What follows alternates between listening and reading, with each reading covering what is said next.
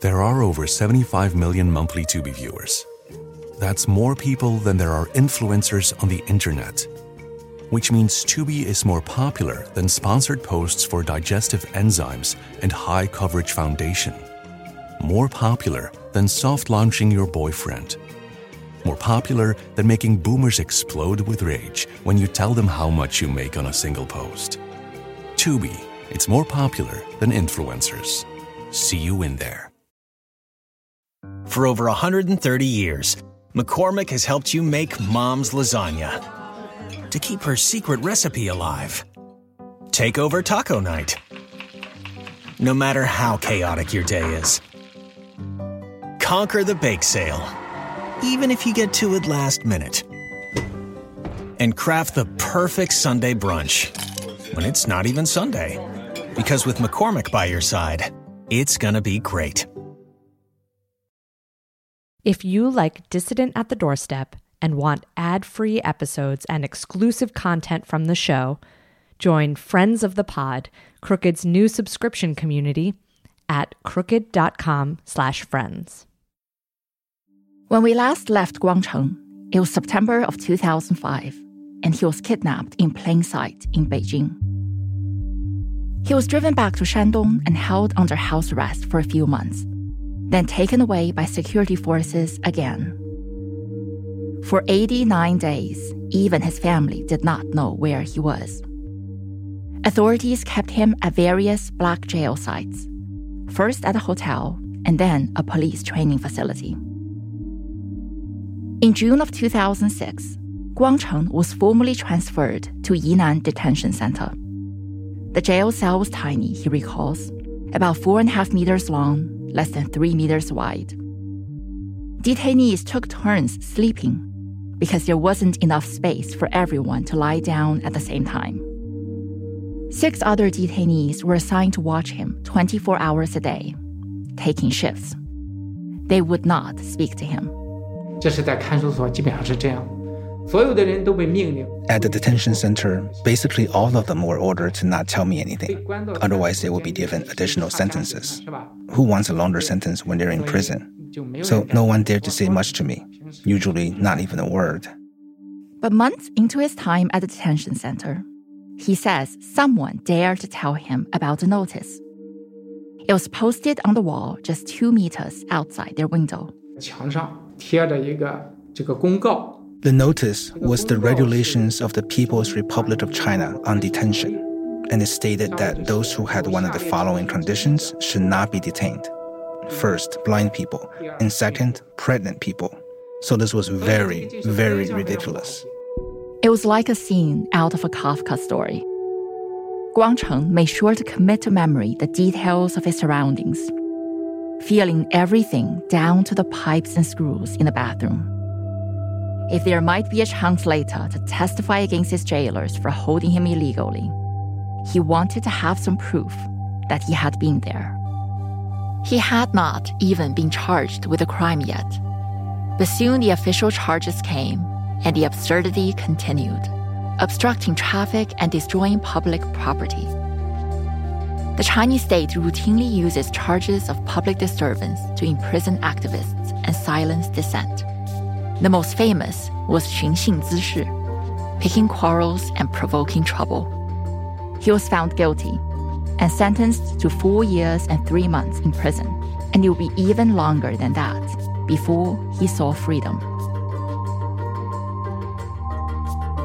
But in another way, his detention ended up having the opposite effect.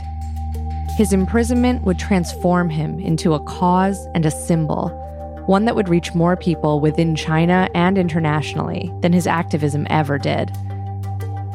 And after so many years of detention, Guangcheng would decide to do something so daring that the whole world would have to pay attention. I'm Allison Clayman. I'm Yang Cheng, and this is episode 3 of Dissident at the Doorstep.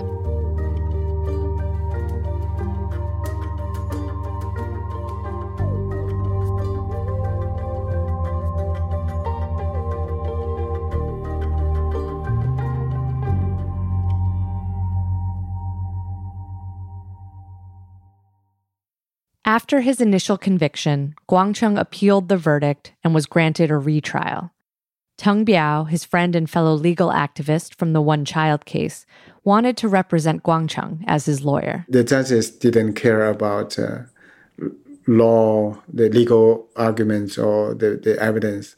He didn't commit that crime. They just wrote the verdict as they were constructed by the party. But Teng Biao was briefly detained to keep him from attending the trial. When he was released, he came to the courthouse anyway. It was already too late. Guangcheng had lost his appeal and was being taken back to prison. Before the guards took Guangcheng away, Guangcheng's brother tried to let him hold his daughter, who was only a few months old at the time. I was handcuffed, and the guard was trying to drag me away. He pushed me hard. My daughter was scared and started crying. Teng Biao stepped forward. Teng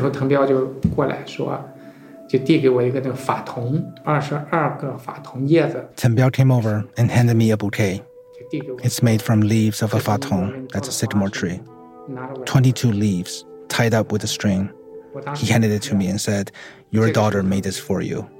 So I took it. Right then, they took me into the van to head back to the detention center. I remember Teng Biao saying to me at the time that true justice was on my side, and everyone was supporting me. And I remember telling him, "Don't worry, my brother." I said that I won't break or fall. I will only get stronger. Teng Biao was used to seeing his friends locked up. I was very sad, but not very surprised because so many human rights defenders and dissidents were convicted and detained and tortured. But Chen Guangcheng is kind of special because he's blind, and we know it's very, very painful to be a blind, and extremely painful to live in a prison for more than 4 years. As the guards escorted Guangcheng back to the detention center, he says one of them ordered him to throw away his bouquet of sycamore leaves. He refused.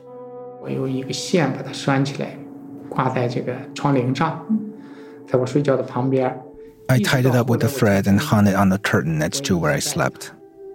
I kept it with me even after my transfer to prison, from Yinan Detention Center to Linyi Detention Center, and then from Linyi Detention Center to prison. I kept that bouquet with me all this time. During those years in prison, Guangcheng became one of many legal and human rights activists who were tried and sentenced as punishment for their work. The Chinese government hoped to stop their activities and scare others from trying them as well. Being thrown in jail meant Guangcheng was added to this list of people who might be name-checked in the background context paragraph of news articles about Chinese government repression of critics or in reports by human rights organizations.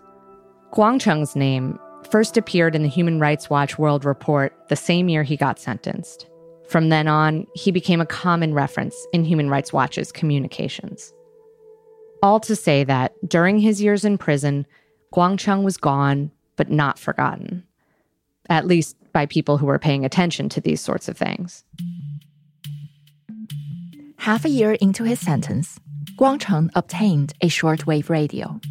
Through it, he learned that local authorities had restricted his wife and children from leaving their home. When they tried to visit Guangcheng in prison, they were harassed and beaten. When you hear this on the radio, you can feel the rage rising inside. You are so angry, you could kill someone. That kind of anger can really wake you up in the middle of the night. But Guangcheng had to pretend that he did not know. So I had to do everything I could to manage my emotions. At least I could not lose my temper and let the CCP find more excuses to punish me. If they had taken my radio away, I would have lost my only access to the outside world.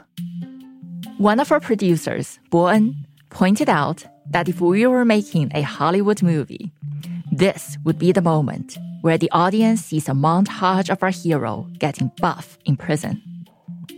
Instead, Guangcheng used this time to train his mind. In particular, he spent a lot of time reading I Ching, the Book of Change.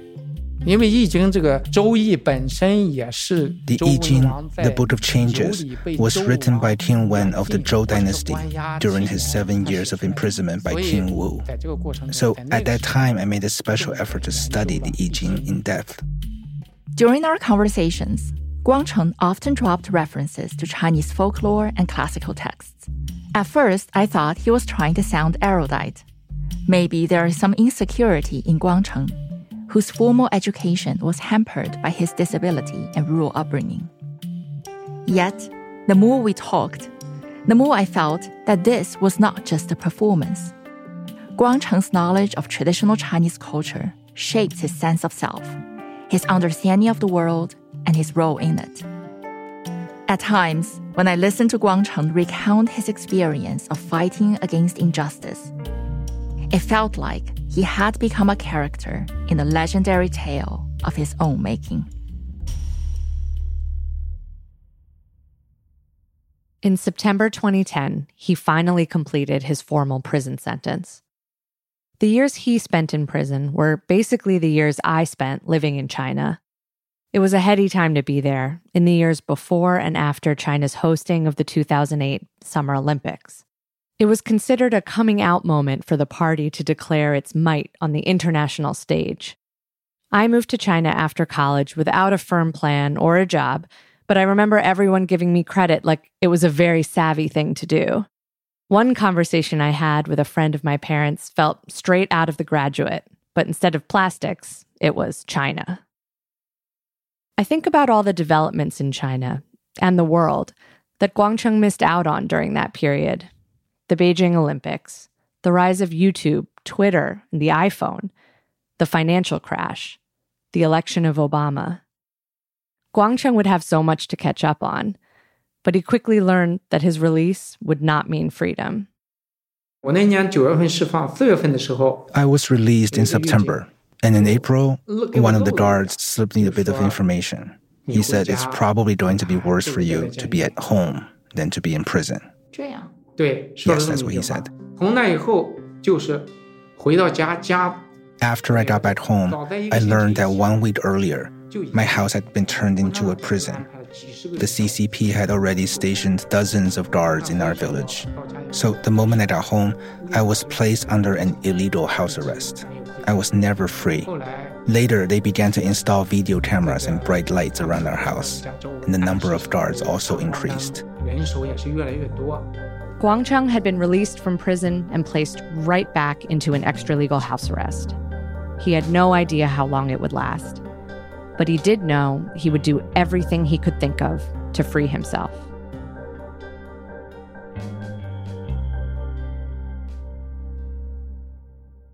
Pod Save the World is brought to you by the UN Refugee Agency. The UN Refugee Agency, or UNHCR, responds to emergencies and provides long-term solutions for refugees. They provide aid in over 130 countries, including Ukraine, Syria, Afghanistan, and Sudan, where people are forced to flee from war and persecution at their greatest moment of need. UNHCR helps and protects refugees by providing food, shelter, medical care, and other life-saving essentials. The agency jumpstarts relief in 3 key ways. They transport core relief items stored in even the most remote areas of the world. They deploy expert emergency staff trained to help in crisis situations, and they transfer funds directly to support the emergency. Because of generous supporters and donors, UNHCR can scale up its response within 72 hours of a large-scale emergency. Your support helps provide life-saving aid for refugees whenever and wherever emergencies occur. Donate to USA for UNHCR by visiting unrefugees.org/donation. That's unrefugees.org/donation. Support for Pod Save the World comes from the International Rescue Committee. The IRC works in more than 50 countries, serving people whose lives have been upended by war, conflict, and natural disasters. In places like Gaza, Ukraine, and Sudan, displaced families are experiencing war, extreme hunger, and life-threatening injuries. In Gaza, ongoing violence, bombardment, and blockade have made survival difficult for families living in damaged buildings and tents. The lack of safe water, medicine, and healthy food contributes to the spread of diseases, and children are especially at risk. The International Rescue Committee is working with local partners in Gaza to provide life-saving medical care to injured civilians. The IRC works around the world to help families in crisis by delivering critical supplies such as therapeutic food for malnourished children, clean water, cash assistance, and more. Your donation will support this work and help children and families survive. Listen, the International Rescue Committee is an incredible organization. They are doing the Lord's work all around the globe. I have donated to them, for many, many years now because I know that my dollar will go towards helping people. It's not going to go to administrative costs or overhead fees. It's just an incredible group doing great work. I hope you'll consider them. Donate today by visiting rescue.org/rebuild. That's rescue.org/rebuild. This show is sponsored by BetterHelp. We all carry around different stressors, big and small. When we keep them bottled up, it can start to affect us negatively. Therapy is a safe space to get things off your chest and to figure out how to work through whatever's weighing you down. If you're thinking of starting therapy, give BetterHelp a try. It's entirely online. It's designed to be convenient, flexible, and suited to your schedule. Just fill out a brief questionnaire to get matched with a licensed therapist and switch therapists anytime for no additional charge. Listen, if you're listening to Pod Save the World, you need some therapy. If you're watching the events around the world that might freak you out, we've got this election coming down the pike. There's a lot of stuff that people are stressed about, that are anxious about, stuff that makes you lose sleep, and therapy can help. Get it off your chest with BetterHelp. Visit BetterHelp.com/crookedworld. Go today to get 10% off your first month. That's BetterHelp, HELP.com/crookedworld. The lockdown of Dongshigu was both high and low tech. Surveillance cameras were installed everywhere. High-caliber mobile streetlights were placed around the village and along the roads. The guards had special equipment to jam cell phone signals. Landlines were cut. Guards also physically kept Guangcheng and his family from leaving their home. Only Guangcheng's 76-year-old mother was allowed to leave the house. And around the village, guards and plainclothes thugs were stationed to keep anyone who tried to visit from entering. A few years earlier, an activist friend helped Guangcheng's wife Wei Jing buy a small video camera. As soon as Guangcheng got home, he started learning how to use it. And he and Wei Jing began recording. The footage opens with an eerie sight.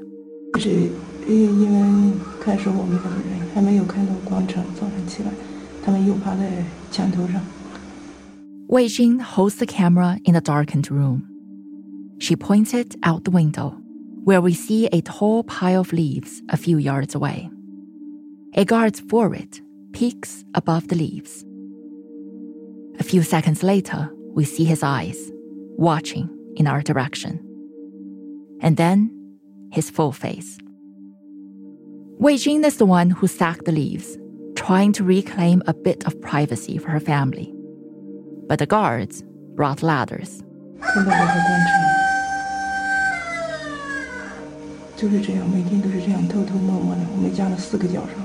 Every day is like this, she says. Then Guangcheng appears. He is wearing dark sunglasses and a black jacket buttoned to the collar.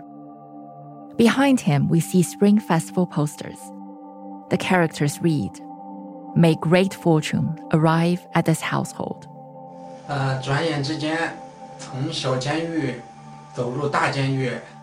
He talks to the camera. It's been over 10 weeks since I was moved from a small prison to an even larger prison.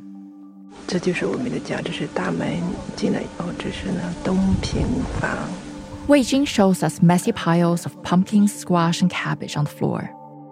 Unable to leave the house to buy groceries, the family relies on homegrown vegetables picked up by Guangcheng's mother in their fields. Wei Jing says she does not know how long the food might last.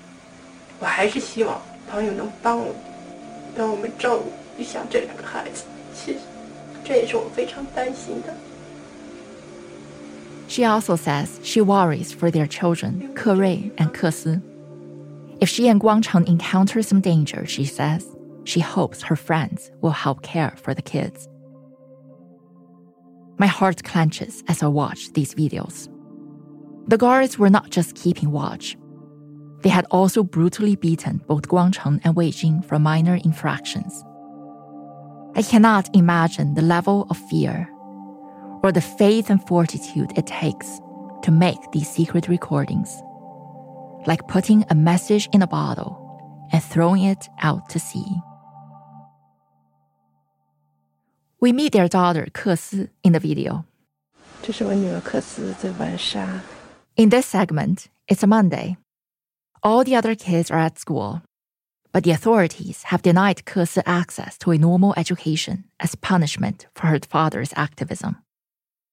The 5-year-old can only play by herself at home. A pile of sand is her toy. Ke stuffs the sand into a bowl and turns it over. She proudly presents the lump of sand to her mother as resembling a steamed bun. 克斯，告诉妈妈是什么东西呀？馍馍。馒头是不是啊？大馍馍啊。In another part of the video, Guangcheng stands behind Ke. His arms are wrapped around her shoulders. They pace across the room. Ke starts reciting the multiplication table. 1 times 1 equals 1. 1 times 2 equals 2. 2 times 2 equals 4.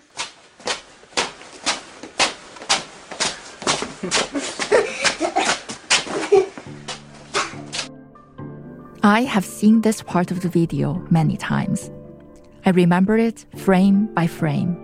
The living room with the poster of Fu, happiness on the wall, the sound of Ke's chuckle at the end. It's the only time I've seen Guangcheng smile in all of the archival footage of him in China. Each time I rewatch this clip, tears well up in my eyes. I miss my family in China. I miss my father, who died when I was little. If I dig into memory's deepest, softest corners and look for the last fragments of my father, the little girl I see is not much older than Ke in the video. I was about Ke's age when I first learned arithmetic from my father. He made up stories using characters from Chinese folklore. If Monkey King picked 4 peaches and ate 2, how many peaches are left? I also recited the multiplication table to him. Beyond all the public attention and political hardship, beyond all the extraordinary acts of defiance against the state, Guangcheng is a father, a husband, a son. He has a family.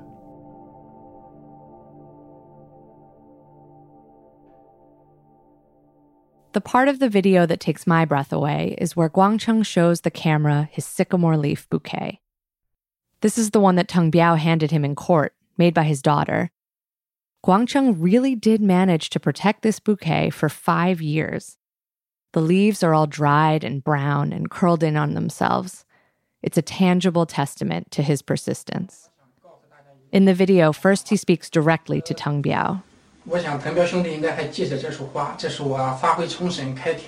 calls Teng Biao his brother and shows him the flowers that he saved all these years without a single leaf missing. Then he addresses the public he imagines will watch this video. He says, "I want to tell all of you, no matter the circumstances, there is a way. There are always more solutions than problems."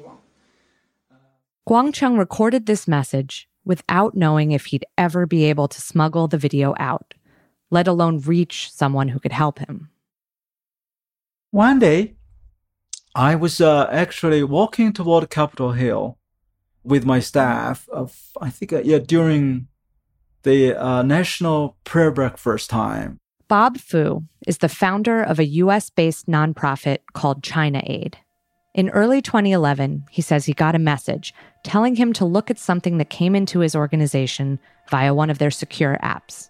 So I got this message. It was a video recorded by Guangcheng and Wei Jing from their besieged house, showing the Chinese guards, these thugs, were climbing on the top of the wall. Wei Jing, they were talking about the brutality, inside their house, and they were beaten up. And then I was astonished. It was just like whole miracle. Bob later found out who got the tape out to him. It was a human rights lawyer who's still in China, so he couldn't share their name with us for safety. Bob and the folks at China Aid got busy right away. We just immediately stopped all the work. We just subtitle the English and send it out. They uploaded it to YouTube in 15-minute chunks, the maximum allowed at the time. The video offered a window into Guangcheng's experience under house arrest. It was featured on news outlets around the world. The fact that it was taped in secret and smuggled out made it an especially juicy story. I think that was the first breakthrough for the whole world knew what's going on inside the confinement, the brutality. As punishment for the video getting out, Guangcheng was beaten unconscious and denied medical care. This time, his abuse was covered by the international press. On its own, the secret recording had managed to revive interest in Guangcheng long after the drama of his arrest and imprisonment had played out. But a few weeks after it was published, something happened that would keep the world's attention on the mistreatment of activists and lawyers in China. The government began detaining dozens of people in a widespread crackdown. It was right around the time of the Arab Spring protests, and China was afraid of the possibility of a homegrown Jasmine revolution. The crackdown made it harder for Guangcheng's lawyer friends to help him. Teng Biao was detained in a black jail for 70 days. And then, in early April, the crackdown reached its highest profile detainee, the artist Ai Weiwei, who Colin and I were following for our documentary at the time. His disappearance into a black jail for 81 days supercharged the story. Listening back to the interviews I did about Weiwei around that time, I can tell that I was thinking about how his detention was making a wider audience pay attention to the kind of mistreatment of activists I'd seen happen in China over my many years as a journalist. I went on Tom Ashbrook's show On Point to talk about it. He devoted a whole episode to Ai Weiwei and the crackdown. I mean, look, would we even be doing a show about people detained until it got up to his level? We certainly don't want to ignore the many others who have been picked up in this recent crackdown. We're going to hear in just a few minutes from the great Jerome Cohen, who follows Chinese law and its application and absence and maybe abuse. Amid all this, a grassroots movement focused specifically on Guangcheng was sprouting.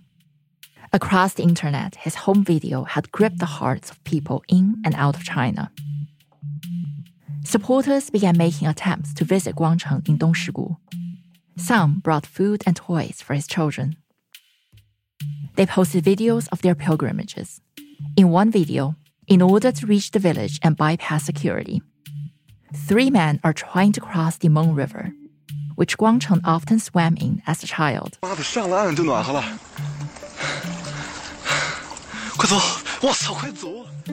One of them has stripped down to a pair of blue underpants so he can wade across.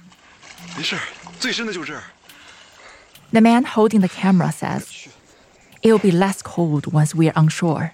Hurry up, this is the deepest spot." In another video, a group of 29 people are trying to visit Dongshigu. Someone added background music before sharing it online. It's raining, and most of them are carrying umbrellas. The camera catches a man outside their group. He's standing alone on the grassy strip by the side of the road, watching. A voice in the video says, "That's an undercover guard." Moments later, things take a turn.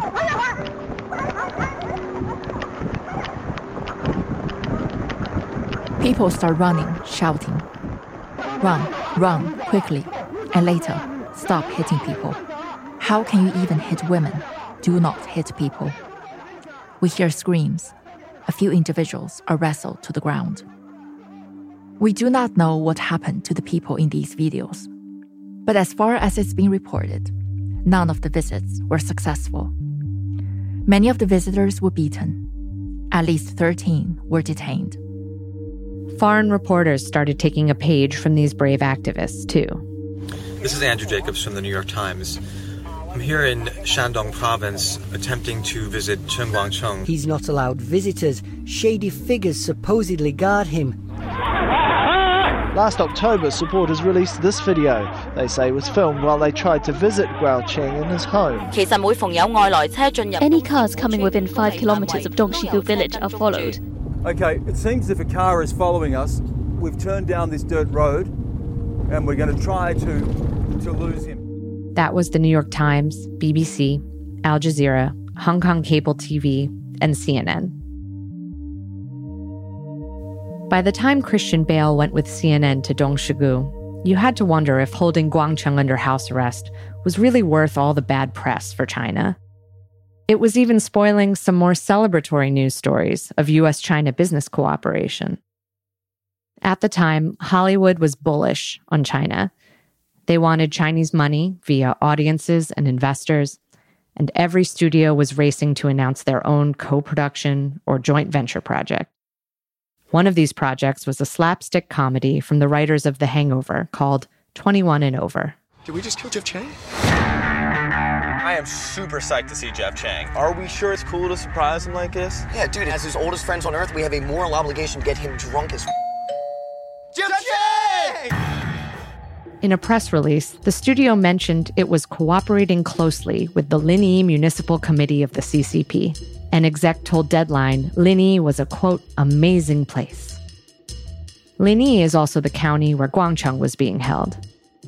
Nanjing-based activist He Peirong told Deadline she hoped that Relativity Media, the production company, would learn more about the real Linyi, about Chen Guangcheng, and see that what is currently happening in Dongshigu village is what is really amazing.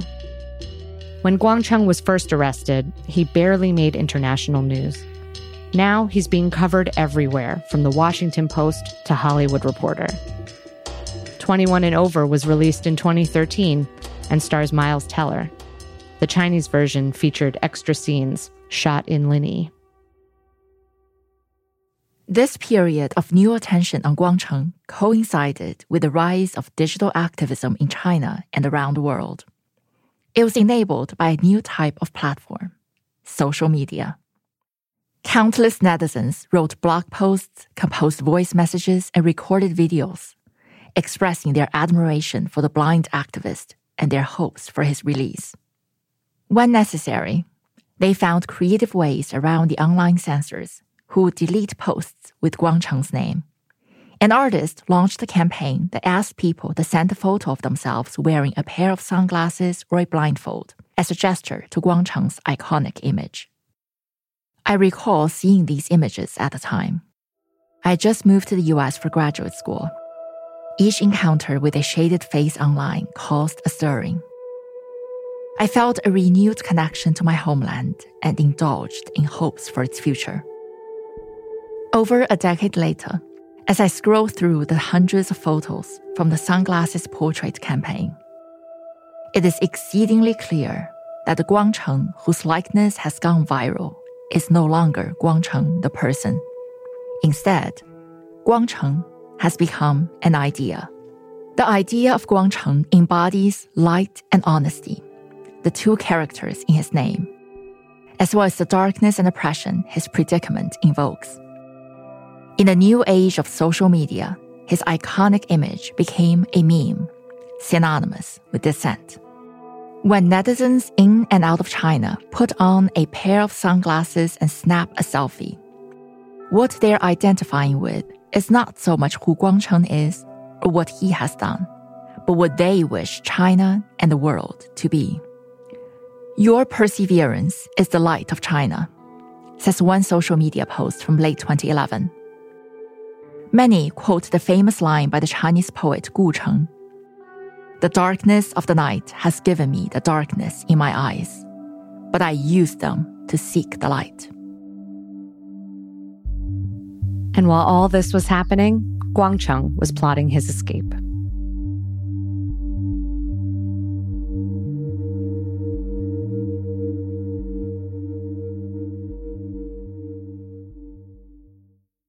There are over 75 million monthly Tubi viewers. That's more people than there are golden retrievers. Which means Tubi is more popular than using meat-flavored toothpaste. More popular than never figuring out what WALK spells. more popular than kicking your leg when a human rubs your belly just right. Tubi, it's more popular than golden retrievers. See you in there. For over 130 years, McCormick has helped you make mom's lasagna to keep her secret recipe alive. Take over taco night. No matter how chaotic your day is. Conquer the bake sale, even if you get to it last minute. And craft the perfect Sunday brunch when it's not even Sunday. Because with McCormick by your side, it's gonna be great. Escape to Ocean City, Maryland, and discover a place that just feels lighter, where every day feels like Saturday and French fries are a food group, where flip-flops are always in fashion and seafood is always in season, where the boardwalk is bustling and the beach is right outside your door, where you can rise with the tide and feel like a kid again. Ocean City, Maryland, somewhere to smile about. Book your trip at OCOcean.com. You might think that escaping a village under lockdown would be impossible. You might think that being blind would make such an escape even more impossible. Not Guangcheng. In fact, since the day I came back, I had decided to escape. He says even his mother doubted her son's plans. My mother said, "Look, there are more than 100 pairs of eyes watching you, and you cannot see. So how can you escape?" I told her that the guards are not divine. As long as they are human, there's always a chance. Even a tiger sometimes needs a nap. For months, with help from his wife Wei Jing, Guangcheng meticulously observed the guards' routine. When they got bored, when they needed to stretch their legs or get something to eat, when the air inside the house got too hot or stale for comfort. Wei Jing also helped assess the surroundings, the placement of guards and surveillance cameras, the location and height of trees, down to the details of tile placement on nearby roofs and when the neighborhood dog might bark. There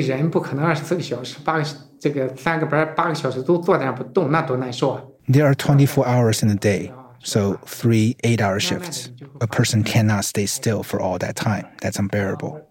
The guards had to get up, stretch their legs, and talk to each other. Slowly, we realized that we could find some opportunities. Of course, these opportunities were fleeting. But before the actual escape, you had to let the guards get used to not seeing you for a long period of time. So then you can suddenly shift to another spot when he's not looking. In other words, you have to make him think that you are still inside the house when in fact you had left. You have to get him used to not seeing you every day. After some practice, I found that these guards got used to it, and ultimately, we got a chance. It was April 2012, over a year and a half into their house arrest, and they noticed their neighbor's dog had disappeared. This was a huge breakthrough. That dog's barking was as troublesome as any human guard. Guangcheng and Wei Jing were on high alert for a chance to make moves. Then, on the morning of April 22nd, I had just finished breakfast that morning. Before, we had tried many times at night. But I found that since it's very quiet at night, the guards would notice even the slightest movement. That morning, my wife gave me a squeeze on the shoulder and said, "Go." They rushed out of the house, and Guangcheng climbed some stairs to the top of his house's courtyard wall.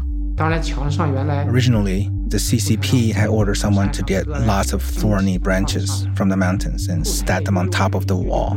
But because my neighbor was greedy, he took a bit of the thorny branches every day to use as firewood.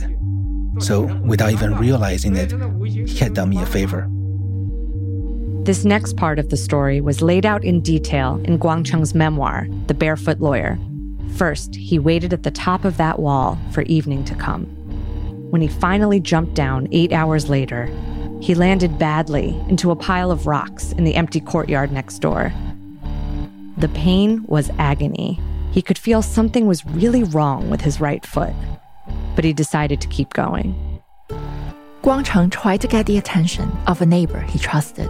He thought maybe they could drive him somewhere or call a taxi. But despite being just outside their window, he couldn't figure out how to get their attention without tipping off the guards. No one was going to help him, he realized. For now, he was leaving Wei Jing and Ke Si behind too. That meant he didn't have a sighted person to rely on. So he tracked the sounds of each person and animal in earshot, mapping them onto his mental layout of the possible escape route.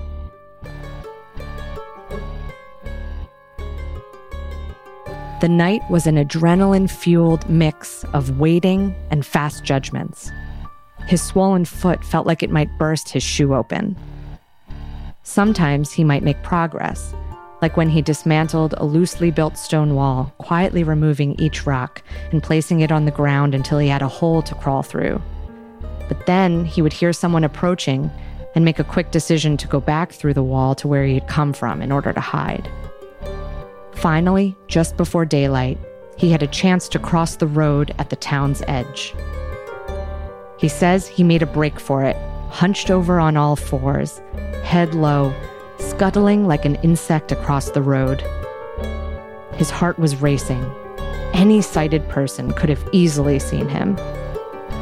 Miraculously, no one did. He had made it out of the village. But now what? Where in China might a wanted man find safety? That's next time on Dissident at the Doorstep.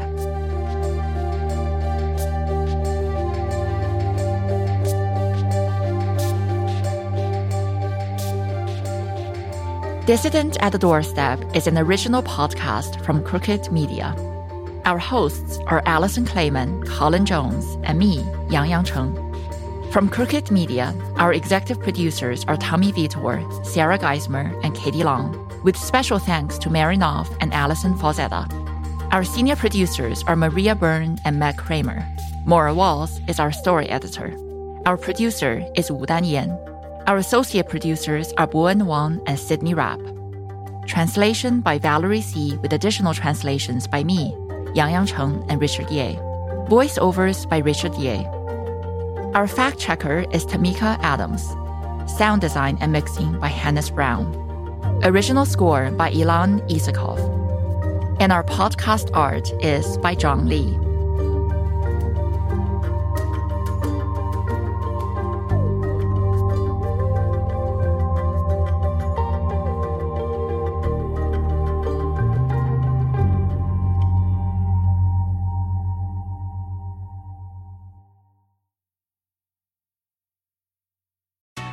Escape to Ocean City, Maryland, and discover a place that just feels lighter, where every day feels like Saturday and French fries are a food group, where flip-flops are always in fashion and seafood is always in season, where the boardwalk is bustling and the beach is right outside your door, where you can rise with the tide and feel like a kid again. Ocean City, Maryland, somewhere to smile about. Book your trip at OCOcean.com. For over 130 years, McCormick has helped you make Mom's lasagna to keep her secret recipe alive. Take over taco night. No matter how chaotic your day is. Conquer the bake sale, even if you get to it last minute. And craft the perfect Sunday brunch when it's not even Sunday. Because with McCormick by your side, it's gonna be great.